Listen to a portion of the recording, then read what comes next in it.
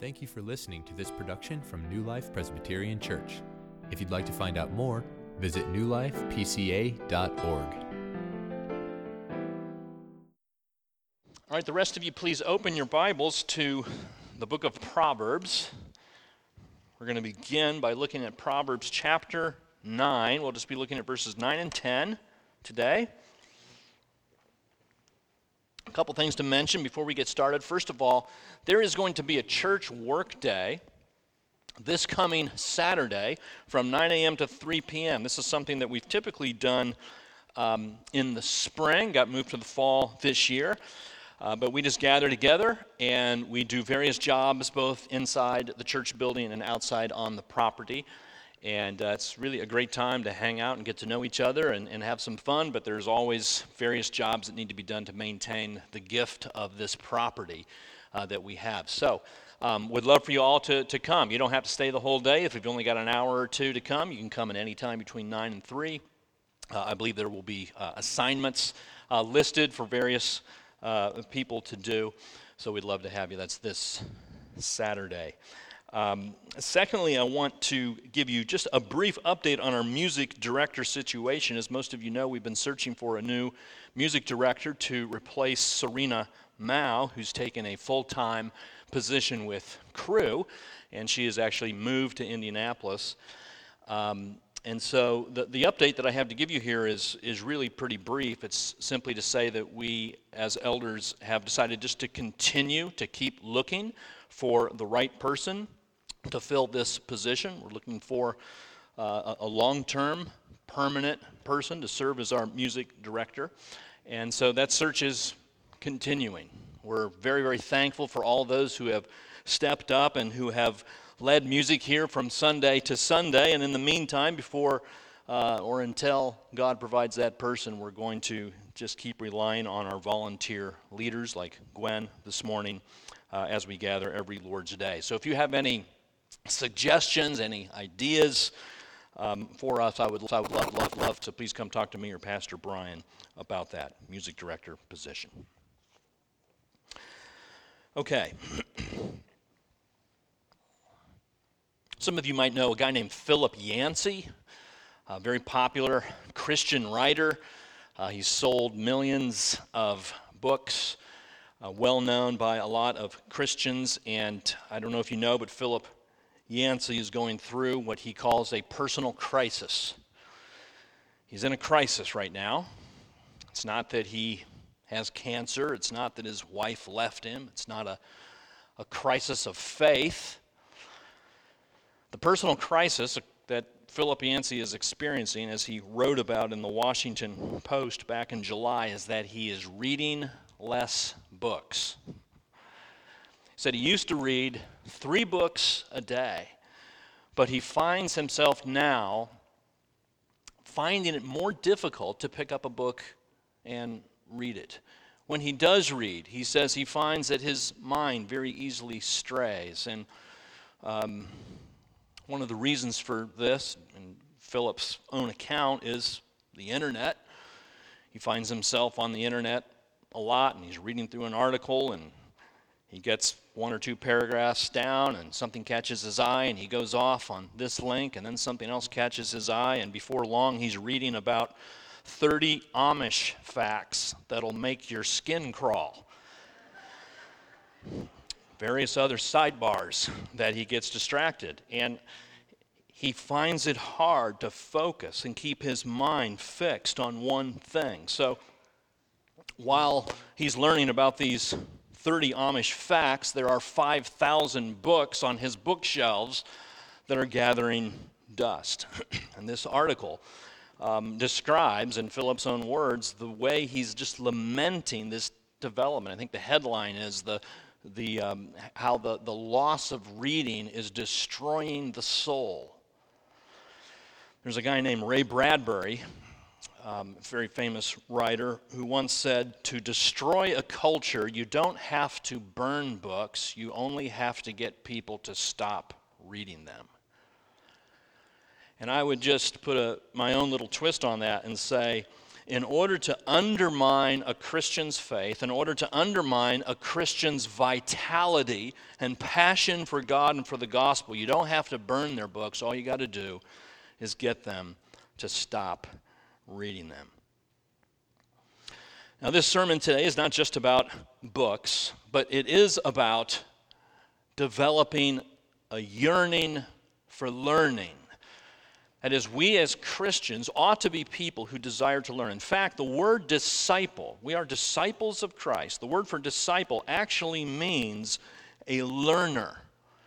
And so as God's people, we should be developing and cultivating this constant yearning for learning. That's part of what it is to be a disciple of Christ. But the fact is that some of us don't have so much a yearning for learning as we have an aversion to learning.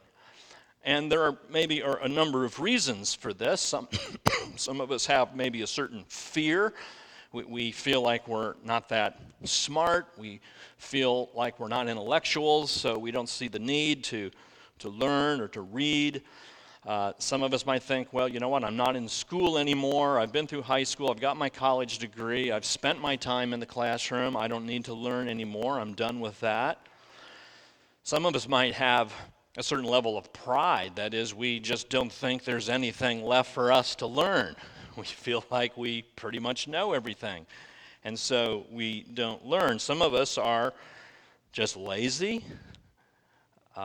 Learning does require some work, some diligent effort, but a lot of us, I think, particularly in this day and age, are just simply distracted. As Philip Yancey described, it's just hard to focus because there are so many things demanding our attention, certainly more so in this day and age with cell phones, internet, videos, etc., constantly clamoring for our attention. A guy named Neil Postman wrote a book many years ago, very famous social commentary. He's not a Christian, but the name of the book was Amusing Ourselves to Death. And for a lot of us, that's why we're not learning, because we're so busy seeking amusement. Well, we're going through the book of Proverbs, as you know, just kind of looking at various topics that Proverbs addresses. And this is actually my last sermon on Proverbs. Next Sunday, the Proverbs sermon series will conclude with Andrew Brown, our youth director, who will be preaching to us about friendship from the book of Proverbs. And then the Sunday after that, which will be October 8th, Pastor Brian will be here preaching. And then on October 15th, we're going to start a new sermon series looking at the doctrines that came out of the Reformation, because maybe some of you know this is the 500th anniversary of the Reformation. Started in 1517. This is 2017. So we're going to take a few Sundays to look at those doctrines starting on October 15th. So today we're still in Proverbs. We were in Romans about a year ago. Proverbs chapter 9, verses 9 and 10. So that's our passage. If you'd please stand for the reading of God's word. Proverbs 9, just these two verses, 9 and 10. It says, "Give instruction to a wise man, and he will be still wiser. Teach a righteous man, and he will increase in learning. The fear of the Lord is the beginning of wisdom, and the knowledge of the Holy One is insight."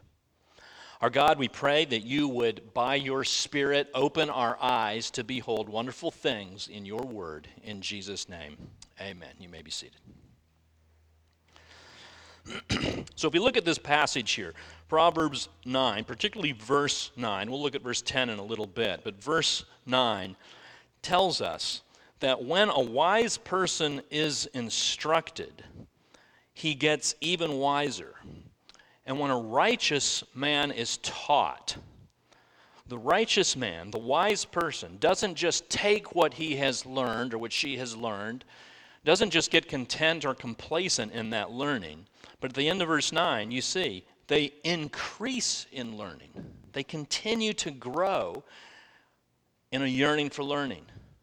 They seek to know more. They never get to the point where they feel like, well, now I know everything. I don't have to move forward. The wise person is one who is increasing in learning.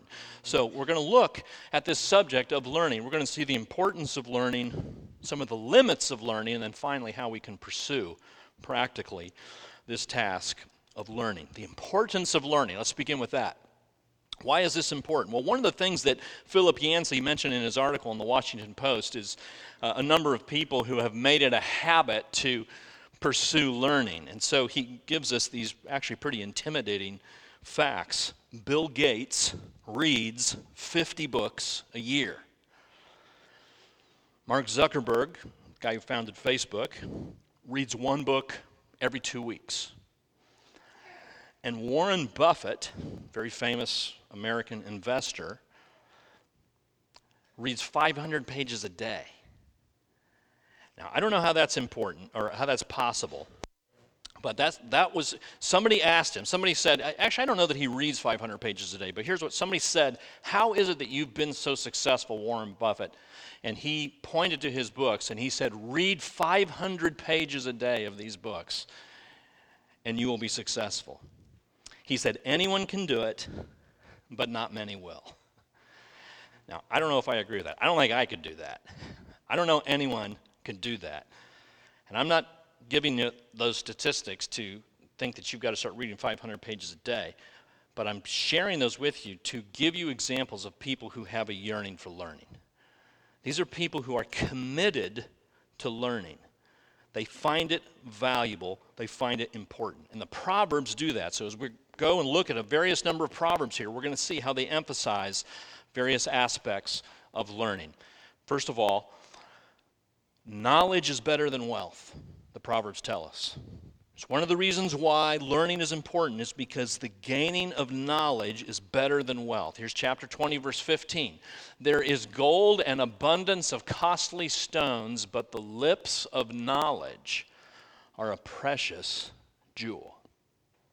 The Proverbs saying here, yeah, there is such thing as gold, costly stones, there is wealth out there, but there's something better than wealth, and it's the lips of knowledge that are like a precious jewel.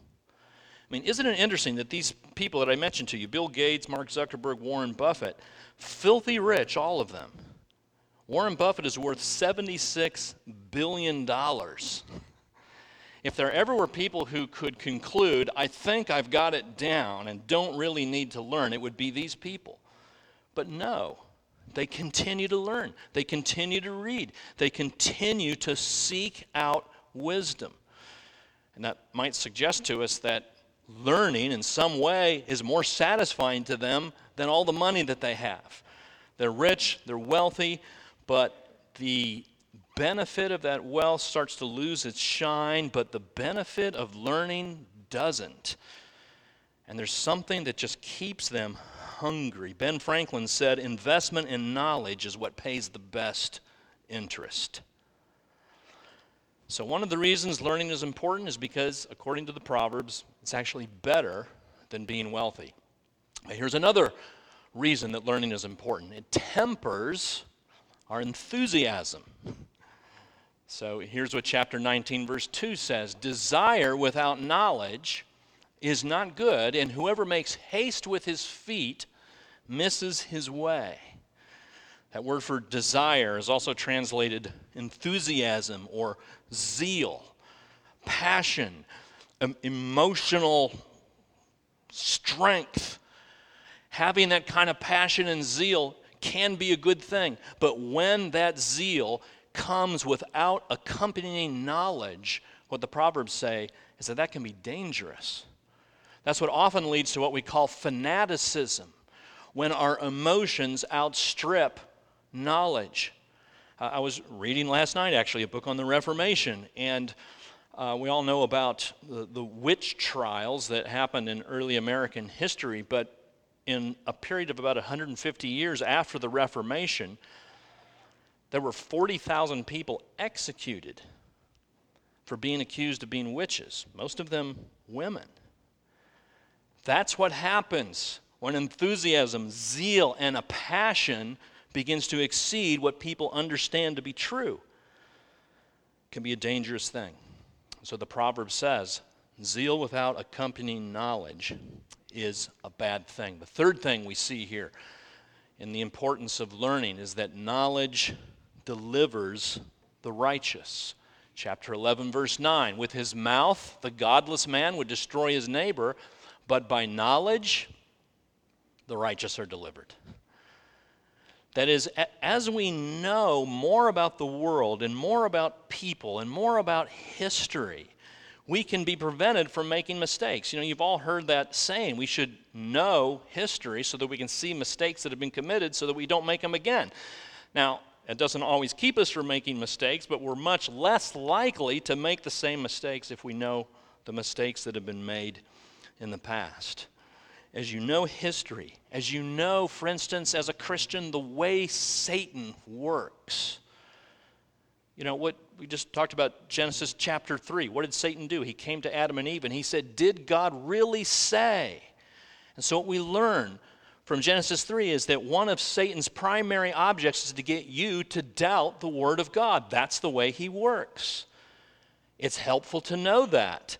All attempts to get you to lose confidence and trust in the authority of God's Word, those come from the pit. And you should be aware of that. Knowledge of the way Satan works will keep you out of trouble. Knowledge of the promises of God. Knowledge of the movements of your own heart. All of these things deliver the righteous, keep us from making mistakes we otherwise would. Well, there's other examples of the value of learning, the importance of learning. You know, Solomon, who wrote a lot of the Proverbs. In 1 Kings 3, we learn that Solomon was a man who valued learning. He saw the importance of learning. He was constantly learning. It says in 1 Kings 3 that his understanding was beyond measure. He understood about trees and birds and reptiles and fish. He understood about the world. And so the learning that I'm encouraging here is not just Bible learning. It's learning about the world in which we live. Solomon was a well-read man. And he knew about the way the world works, so much so that it says in 1 Kings 3, all nations came to hear him. The king of God's people had a reputation for being one extremely knowledgeable. That's Solomon. And then we get to the New Testament and we see Jesus comes along, who is the greater Solomon. And have you ever thought about this? Is Jesus one who had a yearning for learning? Did Jesus seek instruction? He did. Do you remember Luke chapter 2 when Jesus' parents take him to the temple? And do you remember that story where his parents leave and they forgot Jesus? And after they'd been gone for a while, they decided to go back to look for him, and they came back in the temple. And do you remember what they found Jesus doing? He was sitting at the feet of his teachers, asking questions and learning. Even Jesus, the Son of God, had a yearning for learning, and that sets for us an encouragement to do the same. Now, I can hear an objection, perhaps in your mind. Some of you might be saying this: I love Jesus in my heart. I know Jesus is in my heart. I know I have strong feelings for Jesus. So if Jesus is in my heart, why do I need to learn anything in my head? Isn't my passion and emotional connection to Jesus more important than any kind of intellectual knowledge I would have about him? I don't need study. I love Jesus. Very common response to what I'm saying. And what I would respond to that with is simply this: you're missing something very important, and it's this: that your heart always responds to what's in your head. The feelings and affections and movements of your heart are always driven by the things that are in your head, the things that you believe. The pattern of your thinking trickles down and moves your heart. And so the way to change the affections of your heart is to transform your mind, right? Romans 12, be transformed by the renewing of your mind. A guy named Donald Whitney said this: just as fire cannot blaze without fuel, so burning hearts are not kindled by brainless heads. Burning hearts are not kindled by brainless heads. Maybe you're at a point in your spiritual life right now where you're just feeling spiritually dry. You're just feeling like your heart is not burning with passion for the gospel, with love for God.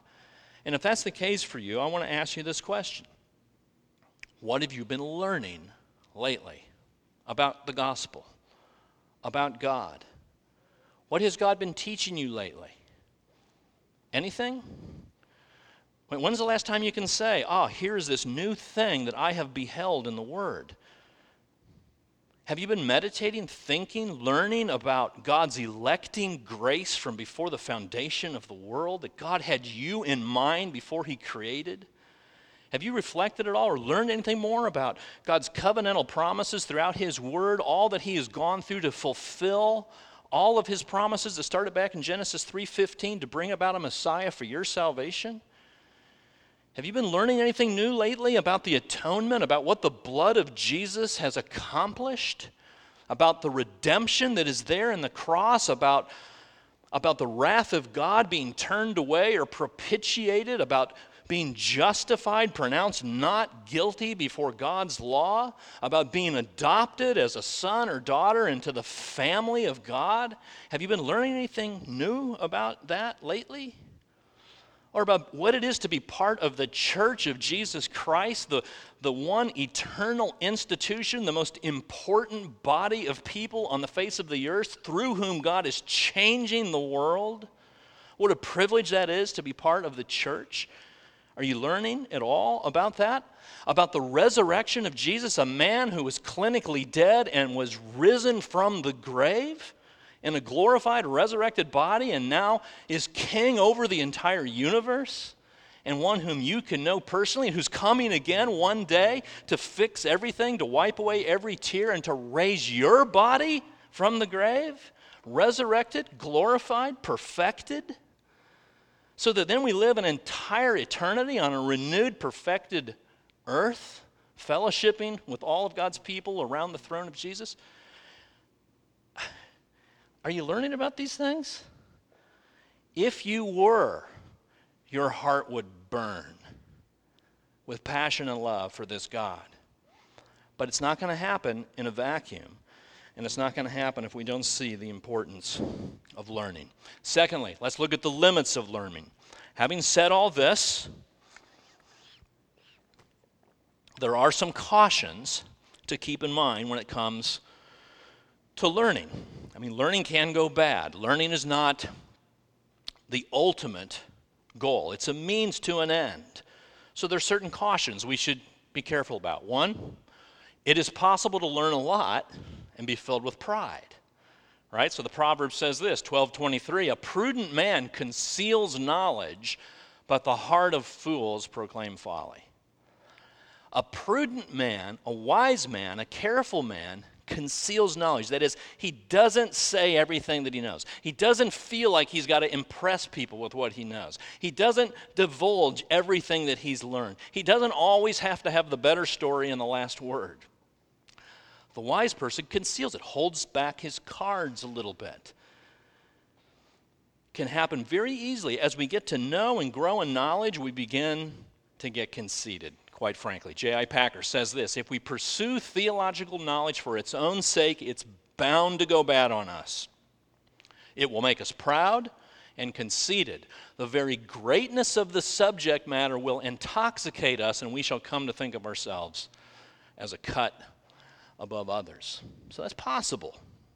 Doesn't mean we shouldn't pursue knowledge, but you got to beware. It can make you proud. It's also possible to learn a lot and be a fool. So look back at chapter 9, verse 10. And this is a repeated phrase in the book of Proverbs. The fear of the Lord is the beginning of wisdom. It doesn't say knowledge is the beginning of wisdom. The fear of the Lord is the beginning of wisdom. Wisdom comes when we adopt a certain stance or attitude or position toward God. That's where wisdom begins. And it's very possible to have a lot of knowledge, to have a PhD in astrophysics, and be a fool because you won't acknowledge the authority of God. You won't bow your knee to Him. The Proverbs say, or I think it's the Psalms actually, that it's the fool who says in his heart, there is no God. So it's very possible to learn a lot and be a fool. We talked about this in the very first sermon in this series. More could be said there, but we'll leave it there. The third limit of learning is this. It's possible to learn a lot and not even be saved. I hope none of you are thinking, well, if I just know a lot about the Bible and get all my doctrine down, then that means I'm a Christian. Not necessarily. It is possible to learn a lot and not be saved. If you look at verse 10, the end of verse 10, the fear of the Lord is the beginning of wisdom, and the knowledge of the Holy One is insight. The knowledge of the Holy One. Knowing God. Knowing the Holy One. Implied here is not knowing about the Holy One, knowing the Holy One, having relationship with the Holy One. Do you see the difference there? It's very possible to know a lot about a person. You can know a person was born in Wichita and 6'4" and has blue eyes and not know that person personally. What the Bible is talking about is not knowledge about God. He's the creator. He's very powerful. He's very great. Yeah, I know those things about God. Christianity is saying, no, you know him personally. There's an example of this in 1 Samuel chapter 3. Samuel's mother devotes Samuel to the temple. And at the start of chapter 3, it says that Samuel was ministering to the Lord in the temple. Very interesting, doing this religious duty. Certainly he was young at this time, but certainly had some knowledge about God. Ministering to the Lord, chapter 3, verse 1. Chapter 3, verse 7, the text says, Samuel did not yet know the Lord. He was doing religious things in the temple, but didn't know God. He had some knowledge of the temple and why he was there and who God was, but didn't know God. Could that describe you today? You know a lot about God, but you haven't met him personally? As a way of kind of illustrating this, there's a handful of us a couple Sundays ago that got to go see U2 down in Indianapolis. It's a picture that I took of the concert. And our seats are pretty high up. That's one thing when you go to like big stadium shows like this, is that the band is always so far away. I don't know if you can really tell what this is, but this is like a video screen back here. And so this is the stage. And I don't think you two are out there quite yet, but you can see like there's a guy right there. I mean, that's about how big they are. And so here we are in this stadium, and we're way up, and we're looking at you two, and they're just this big. We're viewing them from a distance.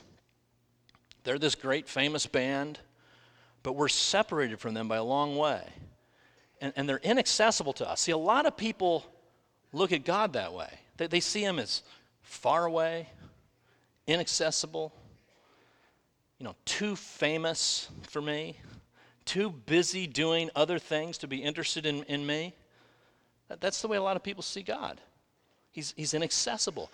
Well, some of you know a friend of mine from New York City came to go to this show and was actually here and played in the talent show a couple Saturdays ago, my friend Mike.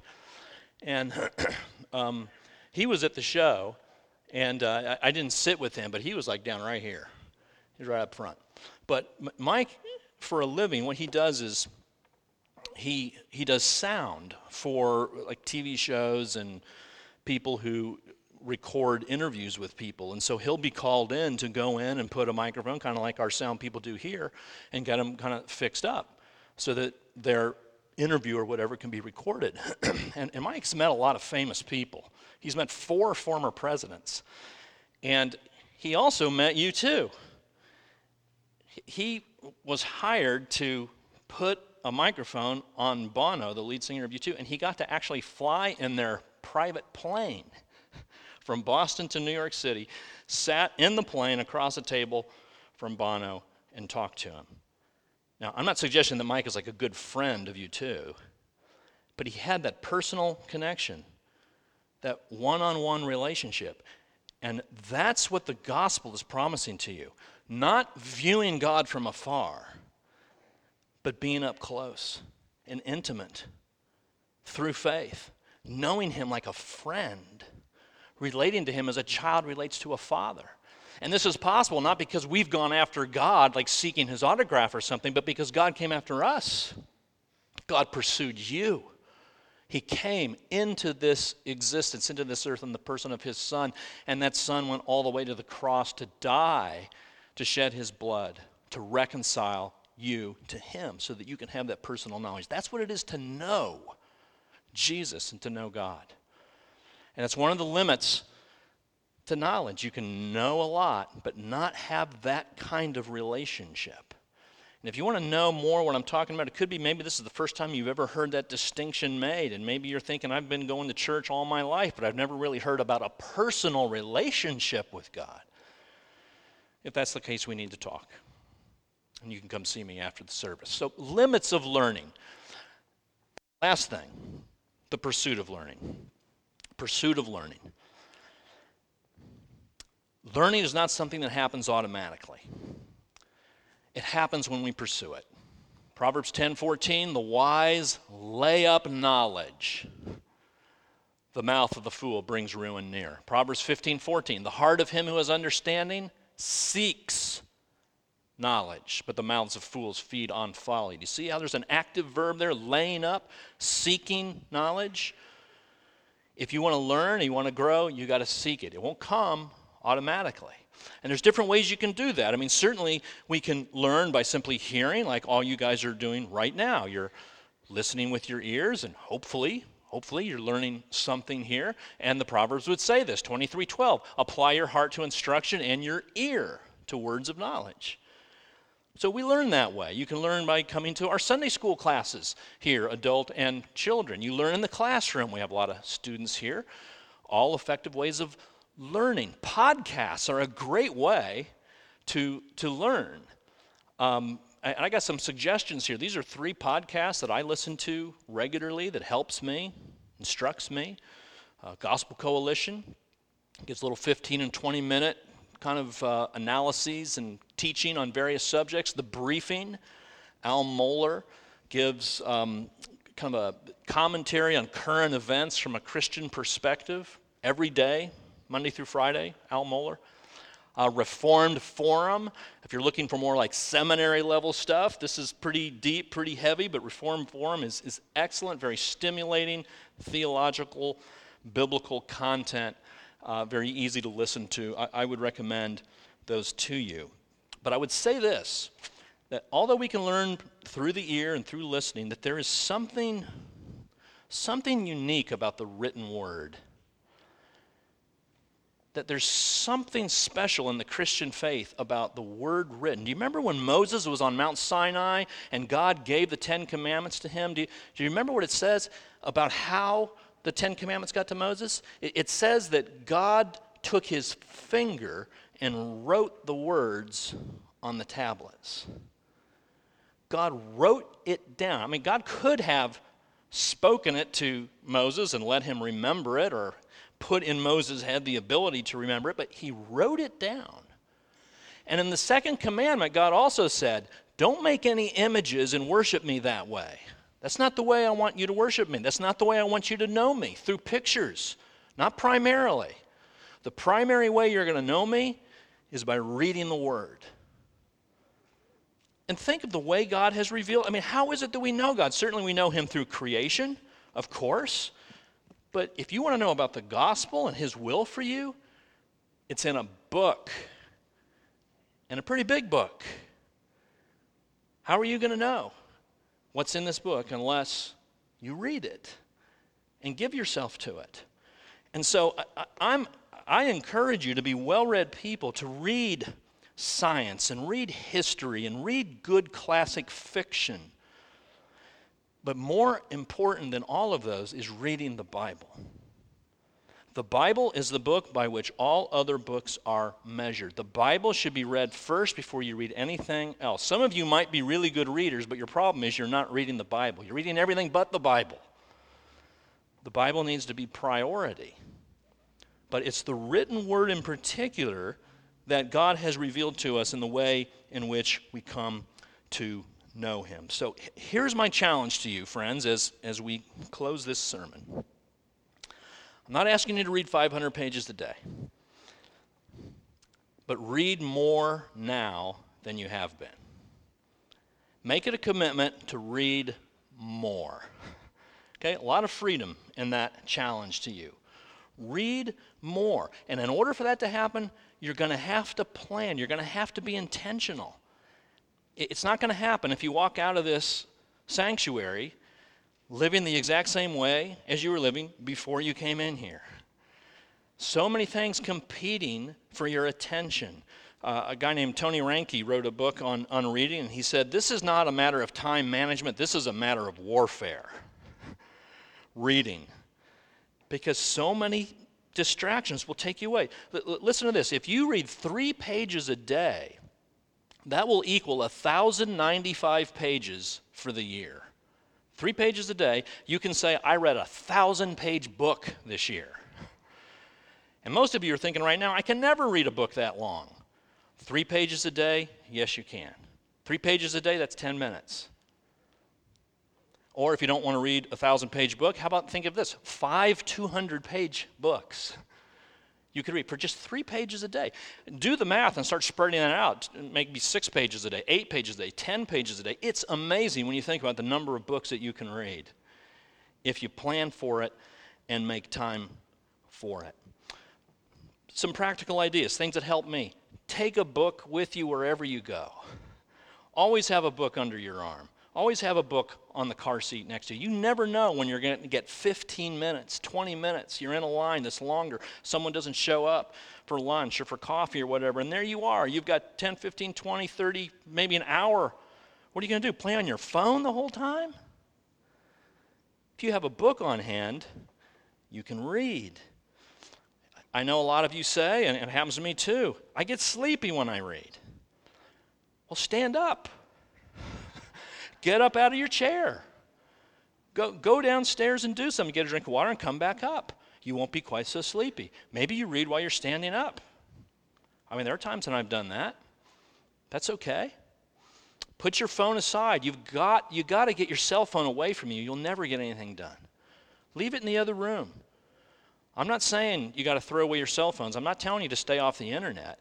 But you got to draw some lines and set some boundaries, or the internet and your cell phone will steal your time.